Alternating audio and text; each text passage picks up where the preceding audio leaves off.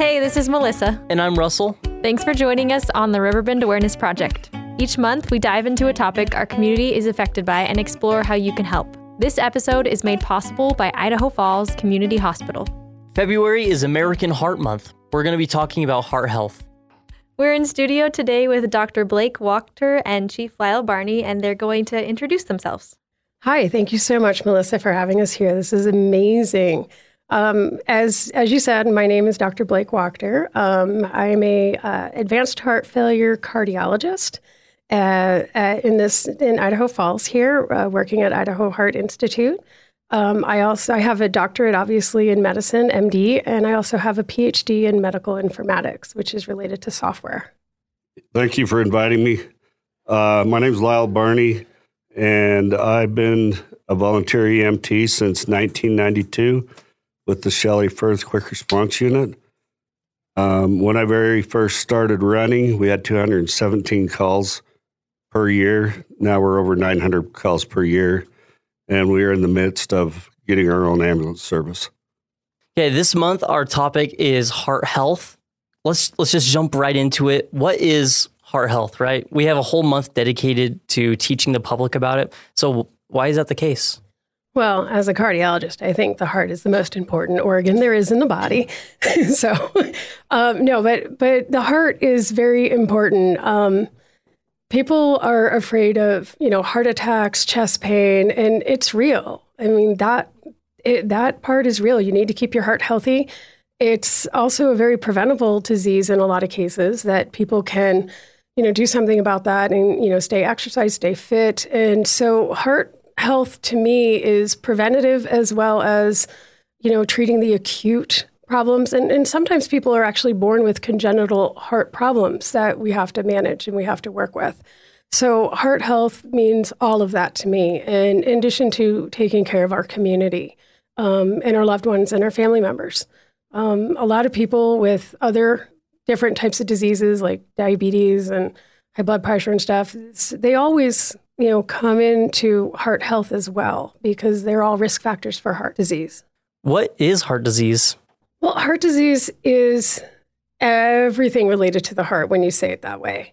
So it could be coronary disease, heart attacks. Coronary disease are blockages of the vessels that feed blood to the heart. It could be heart failure, which could be symptoms of shortness of breath, and you need, medications to help with that. It could be like what I call low squeeze of the heart. People with heart failure tend to know those terms because I work with them very closely in, my clinic. It could be different problems with your valves. There's 4 valves in the heart. And sometimes as we age, we can get one of the valves that's closed off and it gets calcified. That's part of aging. Not everybody gets that, mind you, but some people can, and that's called aortic stenosis. And in that case, you may need your valve replaced, and we need to do that. There's other valves that may leak, mitral regurgitation. We might have to do something about that. There could be thickening in the heart. It could be a rhythm problem. It could be defects that you're born with and you need surgeries as a child to fix those. And then we need to deal with that as an adult and for the complications that follow. I can keep going on. Heart disease is a lot. How often do you guys have calls or respond to emergencies that are related to heart disease? I would say out of the 800 or 900 calls that we have per year now, that there's around 10% are cardiac events. Whether that just be a heart attack or a full arrest. Can you describe the difference? Yeah, so a heart attack is any time that there's something that is traumatizing to the heart. It's not able to pump the blood. There's something that it doesn't like. So you begin to have the chest pains. A lot of people ignore them, and they think it's an angina, which sometimes it is, sometimes it isn't. But the other thing is, as Dr. Wachter said, shortness of breath. You could have pain in your back. You could have pain in your shoulder, pain in your jaw, stomach. So right now we're looking at it as anything from the abdomen all the way up is heart attack related until otherwise ruled out. So I know a lot of people that are probably going to be experiencing heart attacks people in that demographic are probably tough people, right? They've had a lot of pain in their lives, in their bodies. What is the point of pain where you want to get help with that? Like, you don't want to just have a heart attack, let it happen and not do anything about it, right? But you don't want to have any false alarms. So when should you bring it to a doctor? When should you get emergency personnel on the line? Whenever you feel that it's something related to your heart. I would much rather tell you that you're fine than say, oh, I'm sorry, you should have come in. I would much rather tell you that you're okay. So if somebody is having some kind of symptoms of shortness of breath or chest pain and it's just not right, don't blow it off. Please don't blow it off. We have a lot of tough people, like you said, in this community. There's so many tough people I have as patients. And oh, yes, they can tough it out. They can work it out. They can go back to work and do things, male and females. And sometimes it doesn't turn out so well. So that's always my answer to my patients and anyone. What are things we can do to take care of our heart? We can do so many things to take care of our heart. And we all know what they are. I mean, really. It's eating healthy, it's exercising, it's not smoking, it's drinking alcohol within moderation. It's taking your medicines when you need to take them. See your primary care doctor to make sure that you're otherwise healthy and in condition, and not doing drugs. I mean, it's really, we know what it is. Mm-hmm. But it's sometimes doing it. And that's one thing as a doctor, and I don't want to speak for Chief Lyle Barney here, but it's, we understand life is life also. And my patient population is not, the most pristine people. And I got to say, sitting here, I'm not the most pristine person either. We're all human. And I get it. But if you're going to ask me, what can you do? That's what I'm going to say. What other health conditions can affect the heart? Well, there's actually quite a few that you may not realize, like diabetes. That's a big one. People with diabetes, from a cardiology standpoint, their coronary disease, heart attacks waiting to happen. So controlling your diabetes is so important. And that's type 1 and type 2 diabetes. And, people who have diabetics, they know what that means. And so it's controlling those sugars, controlling that diet that your doctor tells you about. Hypertension, high blood pressure. That's a silent killer because, you may not always feel it. And having that go along too long, that can hurt your kidneys, that can hurt your heart, that can hurt so many other things that if you can stay on top of it, then that would be ideal. Cholesterol is another one. There's prevention of, where should my cholesterol be? But then once you've had coronary disease, or if you have a high risk other disease such as diabetes, I want you on cholesterol medications because it is preventative. Other diseases, other, autoimmune diseases or immunological diseases, they can all play into it. So what I'm getting to is that everything can play into every organ that you have, including the heart. Seeing that interconnectivity of everything is connected in the body and the heart is kind of at the center of it all. This is for both of you guys, what impresses you guys most about the human heart? Just the fact that, as Dr. Wachter said, it is the main organ in your heart. Without your heart pumping, you're nobody. Heart. I mean, you're done. So when we do CPR on people, they're like, well, aren't you afraid of breaking ribs or cartilage or anything like that? It's like, no.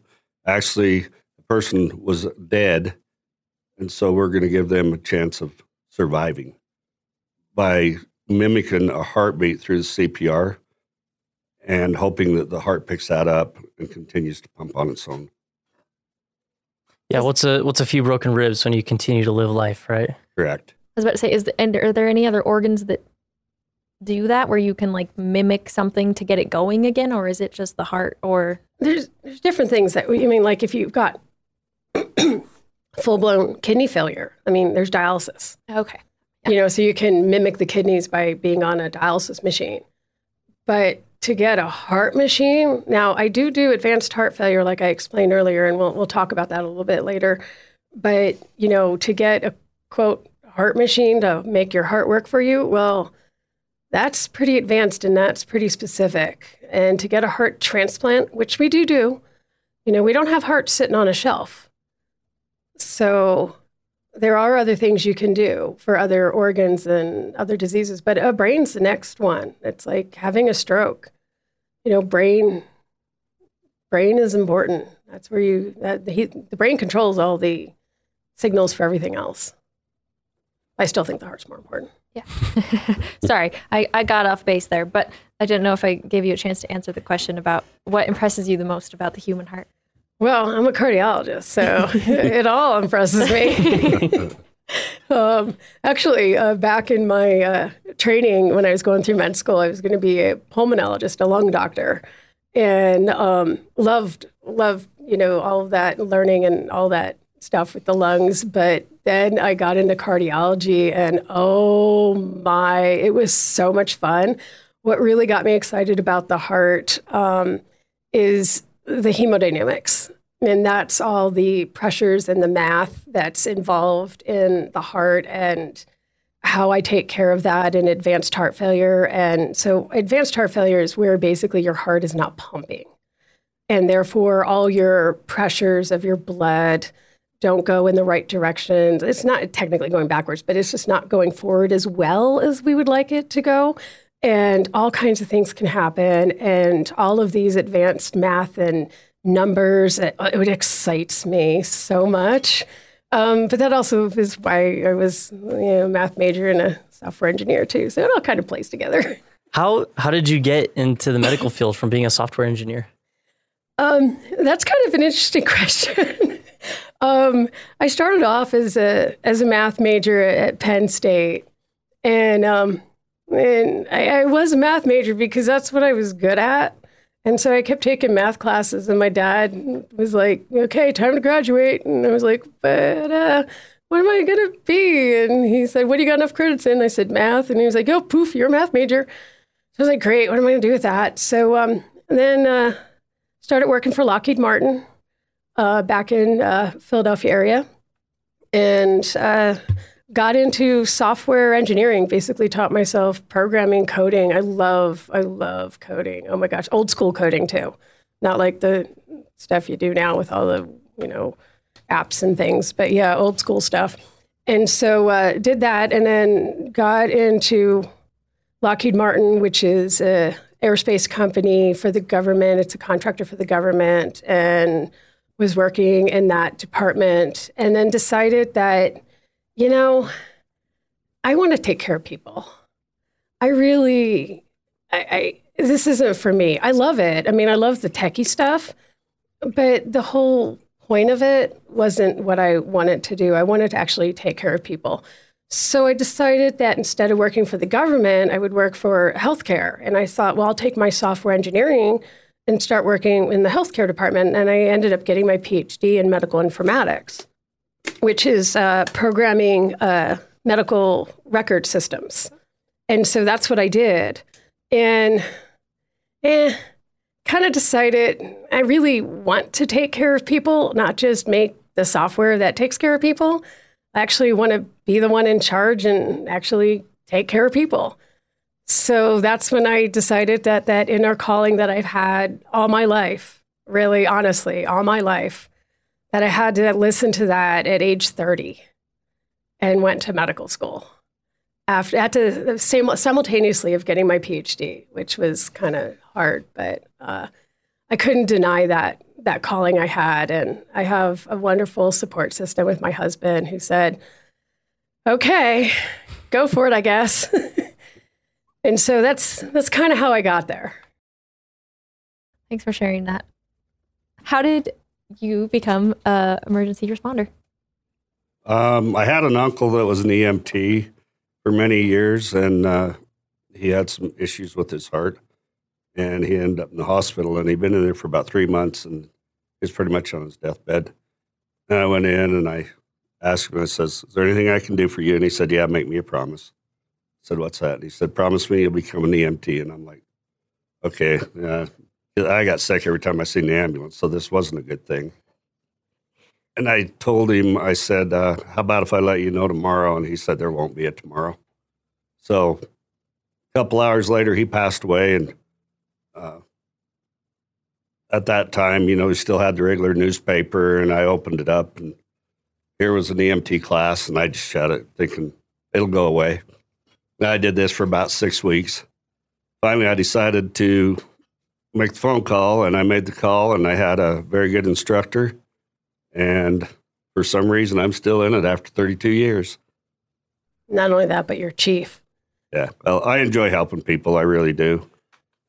The thing is everything that we do as an outlying field training for our EMTs, we're out in these rural communities helping people get care quicker. Because if you're waiting for an ambulance to come from Idaho Falls or Blackfoot, due to their call volume, and sometimes they get hung up with weather or traffic, so it may be a little bit delayed, we can be on scene and we can start the process. We have all the equipment on our quick response units that an ambulance has, we just cannot transport. And we're normally on scene in 4 to 7 minutes. But some of that equipment we've had to help you with. Yes. Yeah, the Idaho Heart Foundation donated to the Shelley Firth Quick Response Unit a Lucas device, and that is a CPR robot. And we ran pretty short-handed, so a lot of times we only have one person on shift, maybe two. You can put that on, and then you can just manage airway after that. It'll just continue to do the compressions. So that's very, very helpful, and we're very grateful for the... They're very expensive. Yeah, for the Heart Foundation. Yeah, they're about $20,000. Wow. That's impressive. I've never even heard of one before. That's so cool that that is a thing, like that you can have the robot doing, like, I'm assuming, like the heavy If you Google it, it's more, don't think of a robot. It's more of a board strap. Yeah. Like you're on a board and you got this machine that goes over your chest, and it's got like a compression, and it goes chonk, chonk, chonk. It's pretty efficient. Yeah, so the Idaho Heart Foundation has donated many AEDs over the last couple of years that I've been involved with them. We've donated about 40 of them. Yeah, 40 of them. And some of those places is the ISP, Bingham County Sheriff's Office, Blackfoot PD, and Champ's Heart. And each year we continue to grow and bring in more money from the businesses that support this organization. And our goal is to be able to give 100 of them away per year. What is an IED and how are they helpful? AED. AED. Oh my goodness. That's okay. Hey, we're learning. This is the whole point of this. We're learning. Totally I do something like that's infectious disease. You want to talk about that? Another month. Okay, so an AED is an automatic external defibrillator. And what that is it is a device that anyone can use. Let me emphasize, anyone can use one. And they have, it's a little box. It has a handle, and you open it up, and it's like foolproof. They've got sticker pads, and they have pictures, and they say, put a sticker, up there over your heart, which is the left side, upper part of your chest, and the other one kind of towards your back, behind the heart. And then you plug in those pads where it's obviously there's a plug-in, and you hit on, and it'll walk you through everything. And what it does is it's as you're doing CPR. So CPR, if you don't have a Lucas device in your back pocket, which you probably wouldn't, CPR is the manual hand thing. So you put your hands together and you put them over the middle of the sternum and you push. And you push with locked arms and your body fully over the patient, and you push down pretty much 100 beats a minute. So it's that beat. and, sing to yourself if you'd like. There's a variety of songs. Baby Sharks is one of them. Staying Alive is another. There's a couple of different songs out there. But you want to keep doing that. And then somebody arrives with an AED, puts the stickers on, and then you turn it on. You keep doing CPR till that machine tells you to stop, and it's going to analyze the rhythm. As it's analyzing the rhythm, it's determining if the rhythm of the heart, so that, you hear about the heartbeat going beep, beep, beep, beep. So when you're in a heart attack, that rhythm is no longer beep, beep, beep, beep. It's all over the place. And that could be a deadly rhythm. And that is a shockable rhythm. So what that AED would automatically do is determine if there's a shockable rhythm and then tell you to clear, and it will automatically shock that patient. And that's a life-saving thing. I mean, big time. So, and then in between that, you do CPR. And so here's something that people may not know about AEDs. It's not going to shock you if you don't need to be shocked. Like, you can't turn it on and, shock somebody just for the heck of it. Like, that ain't going to happen. It's only going to shock shockable rhythms. And you keep doing that, and you keep going until somebody like, Chief Barney here shows up with his crew and help you. But you guys, anybody can do it. Really, literally, anybody can do it. As part of the foundation, we actually have youth as part of our foundation, and there's a big thing that we work with the youth, teaching youth about the importance of CPR and AEDs, because that's our motto: is anyone can save a life. Yeah, we have contests at each one of the events that we do, and see who can do CPR the longest on these mannequins without missing the timing. And we had a kid, 45 minutes, wasn't it? 45 minutes straight. Yeah. We'd have both been dead if we'd have done it that long. But no kidding. He was 18 years old, and Dr. Wachter asked him later, "How did you do that?" And he goes, "I just had the music in my ear, and I just keep the beat to it." Yeah. Yeah, so. And he won it, and he won at that Xbox, too. Yeah. He was motivated. But, and then as a result of these, the youth, we do these big youth events, and, it's free to all youth. So we'll get back to you, and we'll help, get that word out for the youth. But, some of them realize that, hey, I want to go into healthcare.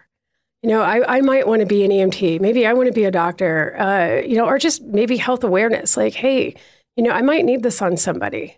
And so it's really cool to see the youth, become leaders in their community and spread this. And we actually had one school, Alterus, the middle school. They got together and they raised money to buy their school an AED. And as a result of that, the foundation and at the time the Idaho Falls Fire Department went in and we trained the entire school. Everybody, even the kindergartners. We did it on teddy bears, but. We should ask about the Idaho Heart Foundation. How did that get started? And how did you guys become involved? I started the Idaho Heart Foundation back in 2017. It was because as a cardiologist, I see people come in from having a heart attack, and sometimes it doesn't turn out so good. People die from heart attacks, and it's so important to have CPR, and if you have an AED available, to use an AED, even if you're just, if you're not trained, if you're not an EMT, if you're not medical, it doesn't matter. It's so important to do that because it is life or death, and it does improve survival significantly. So if you have a heart attack outside, like you're not in a hospital or something, you have a high chance of dying.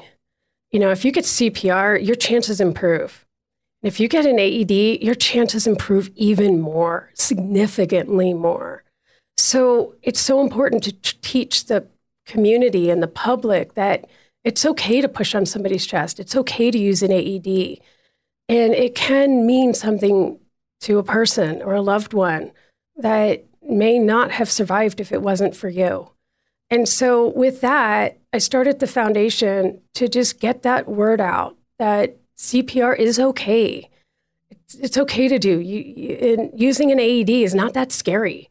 And so that's how it began. And it began by trying to get that awareness out. And then we realized that that's great, but there's not enough AEDs out in the community.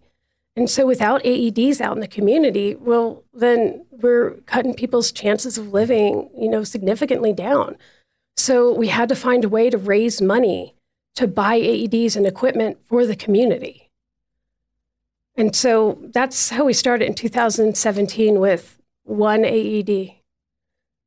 And we've grown from there. Work always closely with the first responders, of course, because that's who we're supplying with this. And as Lyle said, the Idaho State Police, we got a bunch of AEDs for them. We got more to give next coming year in 2024. We were going to plan our first big fundraising ball in 2020. Dun, dun, dun. We know what that means. Yeah. It's a February event, of course, and it was, we were ready to go and we heard about COVID. We're like, nah, it's not going to hit us. We'll be fine. And then everything just came to a screeching halt. We're like, oh my gosh. So everything, as we know, came to a screeching halt. So it postponed our very first big fundraiser to 2022. And so 2022, we had our very first inaugural heart ball down at Shoshone-Bannock. 400 people came. Yes. Oh my gosh, it was so amazing. It's formal. We've raised a lot of money. We did a great event. It was just over the top. It was so amazing. Basically brought Vegas to Idaho Falls. It was cool. It was really cool. And just the pouring of the support from the community was just so overwhelming. And we did it again in 2023, and same response, even better. Same response, even better. And we're able to get more and more money to buy AEDs. So last year, for instance, in 2023, we were able to buy 18 AEDs. And AEDs cost anywhere from sometimes up to $3,000. And we get the AEDs that the community needs. So, we don't have a specific type. We're definitely not a distributor of AEDs or anything like that, but we work with the EMS and, Chief Barney here to determine, what the need is for the community. And that's how it got started. And that's what we're doing. Do you guys have any personal experiences that you've seen AEDs work in real time? I have. Do you have any that stand out? Any experiences that stand out that you want to share? Well, can't really share any information on that, but I can share the fact that the sooner you get an AED on a person, the better chances of them living. If they have a shockable rhythm, it'll bring them back fairly quickly. We use them all the time in the hospital with codes. Yeah. We both have very personal experiences with them. They work. So the AED takes care of the electrical part of the heart. And when we do compressions, we're just trying to mimic that beat. Okay, to get the blood flowing. Yeah, to get the blood flowing. So we want oxygenated blood going to the organs, to the brain. And then they bring them to the hospital, and then we take them up to the cath lab. That's where we do our procedures. That's where acute heart attacks goes, to the cath lab. And then an interventional cardiologist will get in there and open up those blocked coronaries, like really quick, under 60 minutes. And even more than that, like seriously, like really quick, they can get going. And so, we have that services 24/7. And Idaho Falls we're pretty lucky here because we've got a lot of resources. As I said earlier, I work with Idaho Heart Institute, and we've got 15 cardiology providers, and we service, the entire community here in tri-state area. And we're just growing. This community is growing, huge, and we provide all kinds of different services. But, we have somebody on call every minute of every day, ready to take care of somebody who has a heart attack. We're just there. That's awesome. That's inspiring. You guys do important work. Thank you. And you are impacting so many lives. We try.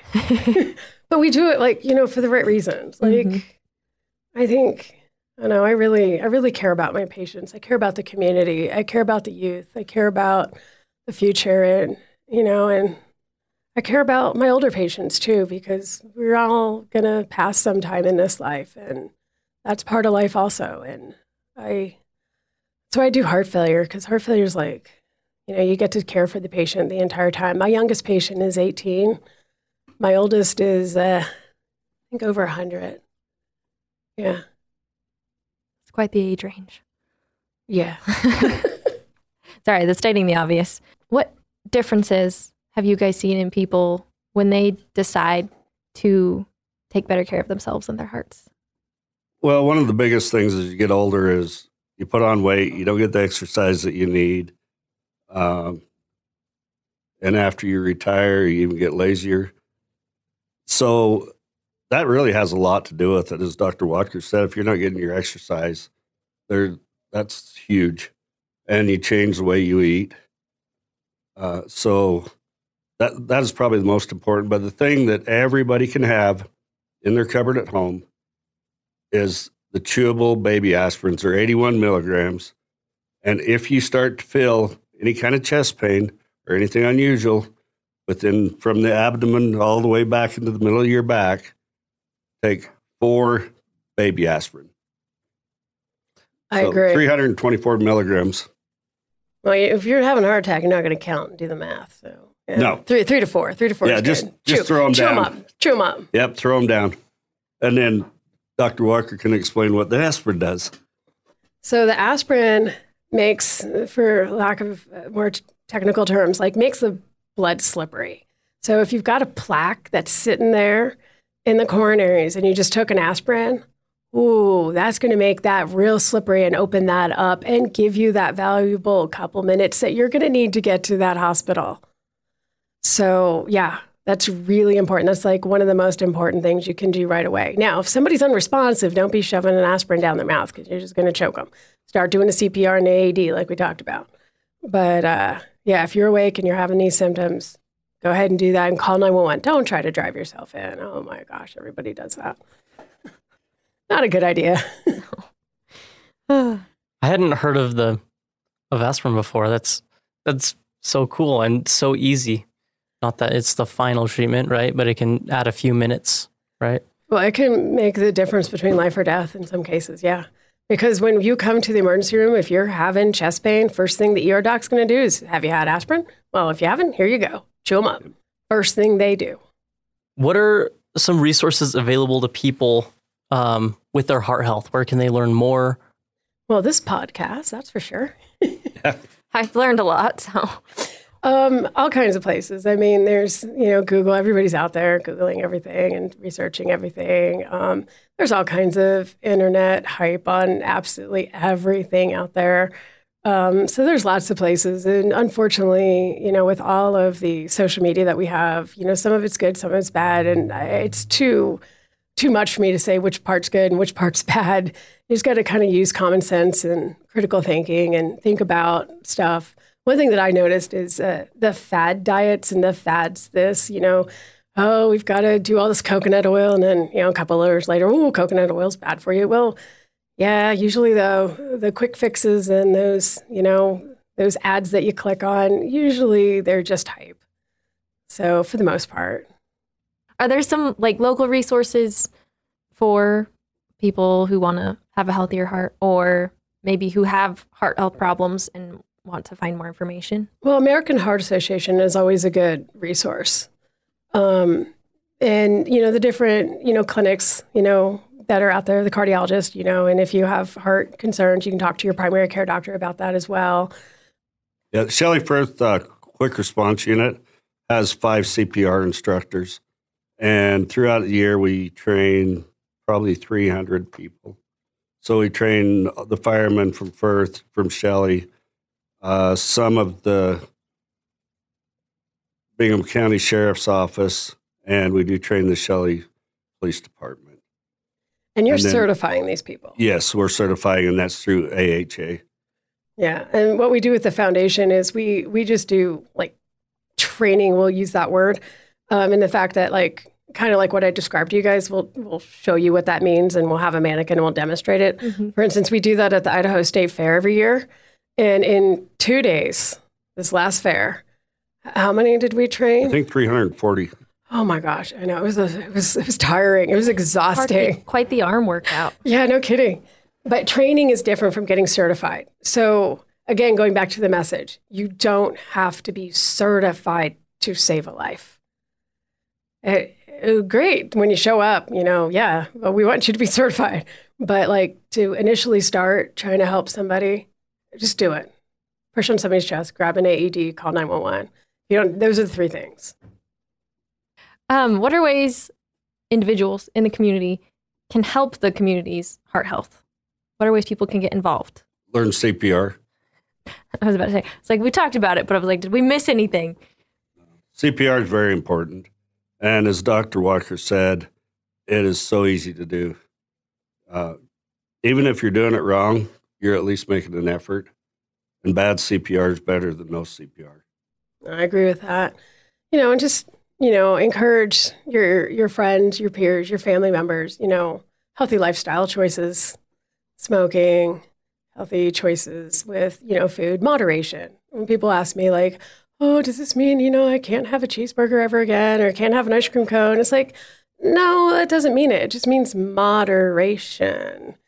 And so, yeah, if you indulge, then you're probably gonna end up having health problems. Is there anything we missed you want to talk about? First, who can have a heart attack? Everybody could have a heart attack, right? It doesn't matter how old you are, how young you are. The thing is mostly in your younger generation of people, they'll have a respiratory issue, which that respiratory issue could turn into a cardiac arrest. That's lungs. Yeah, they'll be short of breath or like something. asthma or something. Yeah, asthma, things like that. Well, asthma is not going to cause a heart attack, but people might be short of breath. But the respiratory part of it. Yeah. Like it'll show up as respiratory issues. Is that what you're saying? Yeah, like meaning shortness of breath. Like if you're unexplained short of breath and you don't have a history of asthma, let's say, then it could be something else. Or it could be chest pain. The symptoms can be really all different things. Abdominal pain, back pain. And as Lyle said, anybody can have a heart attack. Even you, Lyle. That's correct. If it helps somebody out there, I'll let you know. I had a widowmaker in September of 2022, and I would honestly say that the aspirin saved my life. I felt the pains, and I've witnessed a lot of people that are having heart attacks or some cardiac event that have described to me what they're feeling. A lot of them, it's elephant on the chest, just sharp pain. Some of them don't even have a pain in their chest. They'll have a stomach ache or they'll throw up, and that's all still to do with their heart. So when I was sitting on the couch and felt like somebody hit me with a hard ball from about 10 feet away, and it took my breath away, and I sat there for a minute. My wife said, "What's going on?" I said, "I don't know, but I'm going to go take some aspirin." And so I got up and took the aspirin, and then I became very anxious. I couldn't stand up. I couldn't sit down. I couldn't lay down. I tried everything. Nothing was working. And so this probably maybe a minute or two had passed, and all of a sudden I become very diaphoretic. Sweaty. Very sweaty. And it's just like you crawled out of the shower, and it's all at once. It hits once. And I looked at my wife, and I said, "This is real. Let's go." You called 911. No, I did not. Oh, and I did not because of my location. And coming into town, I was headed right for this fire station on St. Clair. And I told my wife, I gave her directions. I said, drive fast, put your four-ways on, don't stop for anybody. And if I crash, call 911, and they'll be there in 2 or 3 minutes.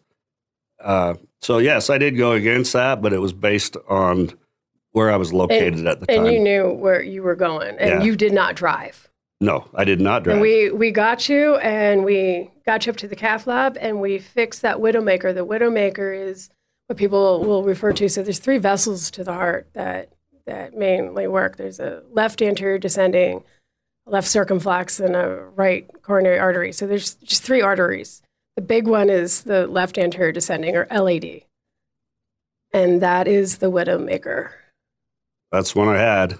Yeah. But from the time I felt my chest pain until I was in the cath lab, I believe was 23, 24 minutes is what they said. It was quick. You felt better right away, right? Yes. Yeah. It took us about 8 minutes to get to the hospital. And then next thing I know, they're putting IVs in me. They got AED pads on me in case I crash. And I was in the cath lab, and I think I was in there for about 45 minutes. Yeah, but we got it open right away. Yeah, it was opened up, but by the time they put a stent in, that's about the amount of time that it took. So I'm just grateful for having a little bit of knowledge of the medical field. I'm grateful for Dr. Wachter, Dr. Gerlach, all the ones that were involved. Dr. Gerlach was the one in the cath lab. Yeah. So everybody was amazing. They really were. I guess it wasn't my time. That's all I could say, because otherwise, I mean, there's only 3% of the people that live through a widowmaker without any heart damage. There's 7% that live through it, but there's only 3% that don't have heart damage. So it's called the widowmaker because the left anterior descending feeds blood to most of the heart area that's important for pumping. So if you take that out, your heart's instantly going to feel that, and you're not going to be able to pump blood. So you're basically shutting off oxygen to most of your heart immediately. And so that hurts. And if you don't get help, you die. Yeah, I had 99% occlusion, so I had 1% blood flow. So again, I'm very grateful that everybody was involved. And in this case, he didn't need the AED. His heart rhythm didn't go into a bad rhythm, but a couple more minutes, and it easily could have. Yeah, I got a friend that works in the cath lab. He wasn't there that day, but a few days later, he got a hold of me and he said, with your permission, I can go in there and look and see what happened. And I said, okay. He calls me back 5 minutes later. He said, dude, you had about 3 more minutes. He was done. Yeah. So it sounds like it was pretty serious. But it happens so fast. I don't even know how to explain it. From the time I had the chest pains till I was done in the cath lab and on my way to my room was maybe an hour and 20, 30 minutes. Now thinking back, did you have any other symptoms leading up to that you could then maybe think maybe it was part of that? I had a previous shoulder injury. I tore the labrum in my left shoulder, and I was actually helping a friend do some concrete work. And of course, every time that a new pain had come up, I'd blame it on having to do the concrete work. I could always justify it. Something had happened. I'd slipped. But that makes sense. Lifted something right. So we're all in denial, honestly. And I denied it up to the point that I think a boy upstairs said, pay attention this time or you're done. Yeah. But that's not uncommon. I mean, seriously, you had an injury. It makes sense for you you pick up something big and you've got an old shoulder injury. Like, that makes sense. I would have told you the same thing. Like, it's your shoulder. Don't worry about it. But sometimes there's just a little bit more that tells you, it's not quite that shoulder injury anymore. Because there's a lot of people that's one thing about a heart attack. If it's happening, something tells you it's real. And that's what Lyle said. Honey, it's real. If that talks to you, if that speaks to you, call 911. Or if you're in a proper vicinity, get yourself to the emergency room immediately. Listen. Yeah, and to reiterate why I did not call 911 is because the ambulance it would have taken longer to get to Idaho you. Yeah. Falls out to the area I live in, which is about 12 minutes. You'll normally spend, even on something serious, you'll spend 3 to 5 minutes with the patient, get them loaded, come back in the same amount of time. So you've got 30, 35 minutes before you're ever in the hospital. And at the time, you didn't have the Lucas device, and you guys didn't have the right amount of AED. So, yeah, now you're loaded. Yeah. So, once again, like I said, I'm grateful for everybody that was a part of that because I've learned a lot from it. I've actually taught a CPR class about 5 or 6 days after I got out of the hospital, and people were asking me, so can anybody have a heart attack? And I said, yeah, anybody can have one. And they're like, well, how would you describe it? I said, well, this is actually how you describe it. So I went into a little bit of detail on that and hopefully sharing this today is helping someone out there be more aware of the things to look for. And as Dr. Wachter said, listen to your gut, because you'll always follow, you'll be right. It's not always the same symptoms either for everybody. They say women have different symptoms. Yes and no. Yes, they do. And, it can be just nausea out of nowhere that just is nagging at you. Could be back pain. Could be like dizziness. Just something's just not right. But that I've also seen that in men too. So I had a patient who was like, oh yeah, I've got that, that gut reflex going on every time I exercise. I'm like, that's not a thing, hon. Let's go check your heart out. He needed open heart surgery at the end of it. So, you got to listen. You got to listen and know if it's right or not. But, we have to pay attention to both genders. And throughout history, it's always been, the men have had the heart attacks. And actually, that's not true because, women, cardiovascular disease, it's the leading cause of death for women is cardiovascular disease. So, we as the ladies in the community, we got to take care of each other. And I know that, there's a Go Red to help support, cardiovascular disease in women for awareness of that. The American Heart Association supports. And that's something very important to think about. We got to, it depends on where you're at, because with women, sometimes we're like, I got to take care of everybody else first. I got to get the kids fed, or I got to get to work. I got to do this. I got to do that. Oh, I'm fine, honey. I'm fine. I'll be good. We tend to blow things off. And I get that. But I can also tell you a bunch of men who do the same thing. Oh, man. Now, I'm not trying to stereotype or anything, but my farmers, man, oh, boy, it's calving season. I'm not coming in. I got to go fix that. I got to go. Yeah, I'm going to go up there, And so, yeah, I get it. I get it. So as we said in the beginning, this community's tough. We're tough, but we still have heart disease. We got to listen to that. And we're here. We're tough, too. Right, Lyle? Yes. And we'll take care of you because that's what we do.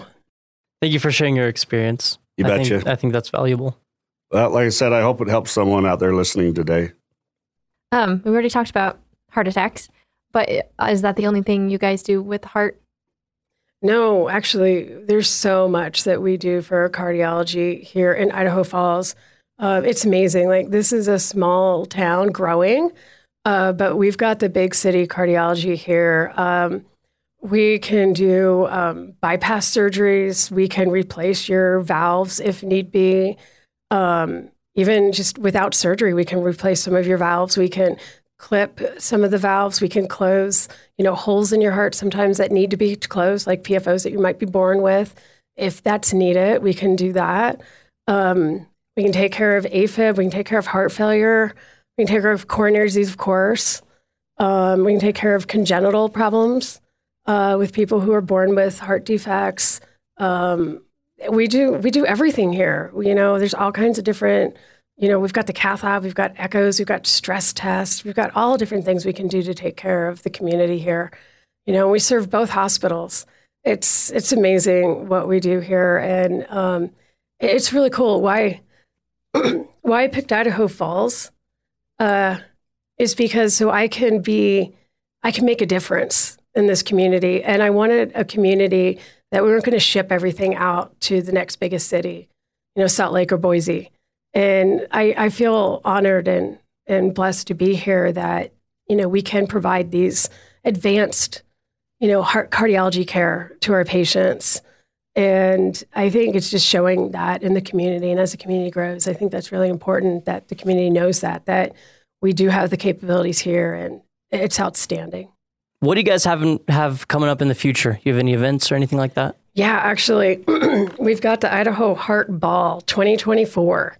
We're so excited about it. So the Heart Ball is on February 24th of this year at 5:30 down at the Shoshone-Bannock.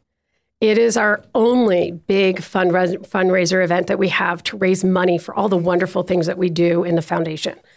And the money goes towards buying AEDs like we talked about. We need to continue to buy AEDs for the state police. We've got to service a couple different areas also in the surrounding areas to get AEDs. And if they need further equipment, we'll do that. So that's what the money goes for. We also support the youth event that we have for free in the spring. I don't have a date for that yet, but that's where we can teach that youth the CPR. We can't call it a health fair because then they won't come, but it's a youth awareness event party. It's fun. We teach them that. So that's what that supports. And then we teach the community, different events like we talked about the state fair. And we also have scholarships to CEI for people who want to go into healthcare. So the money that we raise at the ball that's what we're doing with it. It all goes to the community. We're a legit 501c3. A nonprofit organization. Nobody gets paid. We do it all for the love of the community. And we're excited with 2024. Our diamond sponsors, as always, is Idaho Falls Community Hospital and Mountain View Hospital. And this year, our gold sponsors, we're so excited, is Teton Auto Group and Select Health. So we're so happy that they're able to help us and sponsor the Heart Ball. And we still have tables left. So we're excited. We've got some tables, and if you want to, some individual tickets, a table, a seats 10 is $2,500, and the individual tickets are $250, because this is an amazing event. It's formal, and we go all out, and we have a really good time. Shoshone Bannock is we work with them really great, and they have a hotel, so you can stay the night in case the weather's bad or. Yeah, you did a little bit more than moderation if you're drinking or whatever. We want to be safe. And it's a great time. The website for the tickets is idahoheartfoundation.org. And all you got to do is, click on the Heart Ball 2024. Get more information. Thank you. We want to thank Dr. Blake Wachter and Chief Lyle Barney for coming in today. And a special thanks to Idaho Falls Community Hospital. We couldn't have done this without their help. Thank you for listening. Join us next month on the Riverbend Awareness Project.